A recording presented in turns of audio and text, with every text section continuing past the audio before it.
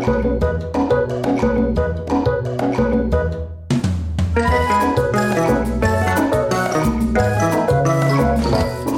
I'm Dr. Allen of Jones Animal Hospital. And I'm Chad Barrett, Station Director here at WETS. And this is your Weekly Pause.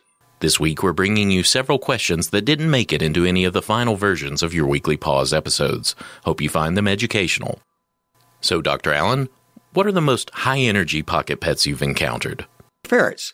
Now, ferrets, unlike the rodents and rabbits, are actually carnivores. They're a little bit different in their needs and environments. They can be incredibly fun. Having 3 or 4 ferrets running around in a cage, playing in their hammocks, going through tunnels, dryer hoses, not connected to the dryer, of course, but a loose dryer hose for the ferrets to run through, PVC pipe of appropriate size. It's amazing how active and playful, ferrets can be. So a lot of these pocket pets are pretty active. I think ferrets kind of win the prize, though, for being the most active and the most fun to watch.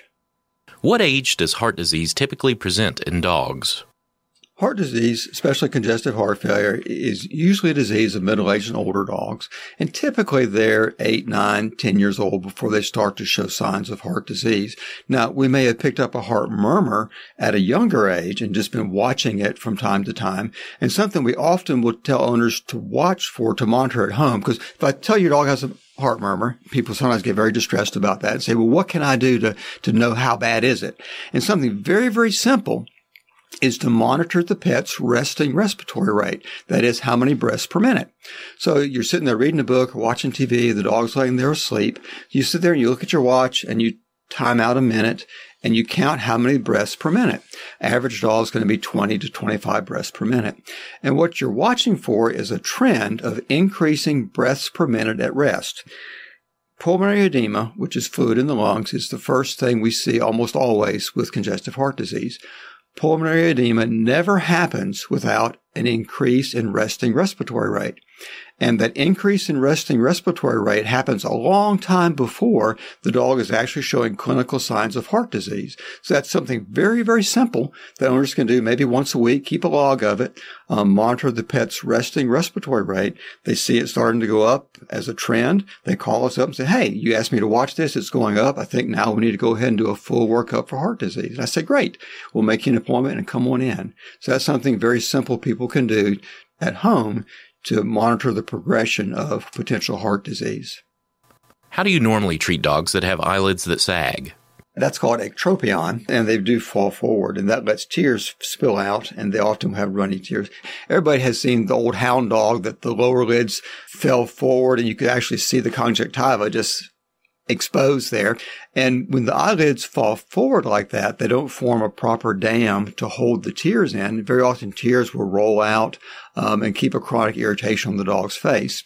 So to fix that kind of problem, we also often will take a little wedge of tissue out of the eyelid margin itself and shorten that eyelid margin, which rolls that lid back to a more normal position. So that's 2 different eyelid problems: entropion, where the lid rolls in under towards the eye, and ectropion, where the lid rolls out away from the eye, that are fixed by corrective surgeries. You mentioned in a previous episode that all tumors in pets are essentially cancer. Can you elaborate on that? Cancer is any abnormal growth of cells. As lay people talk about abnormal growth of cells, they use the word cancer to mean a malignant cancer, one that's liable to invade deeply, spread around where it is, travel to other parts of the body. And they use the word tumor to refer to a benign cancer, one that sits still, tends to grow very slowly, doesn't spread to other parts of the body, doesn't attach firmly, doesn't invade tissue around it.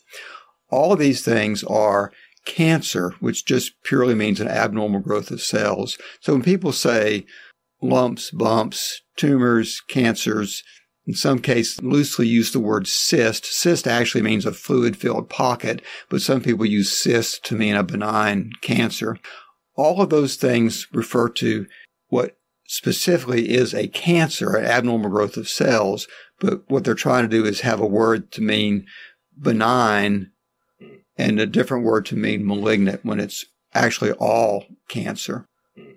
If you have any questions you'd like to ask Dr. Allen about your pets or pets in general, email wets@etsu.edu with your questions. Tune in next week, same time, same place, for your next Weekly Pause.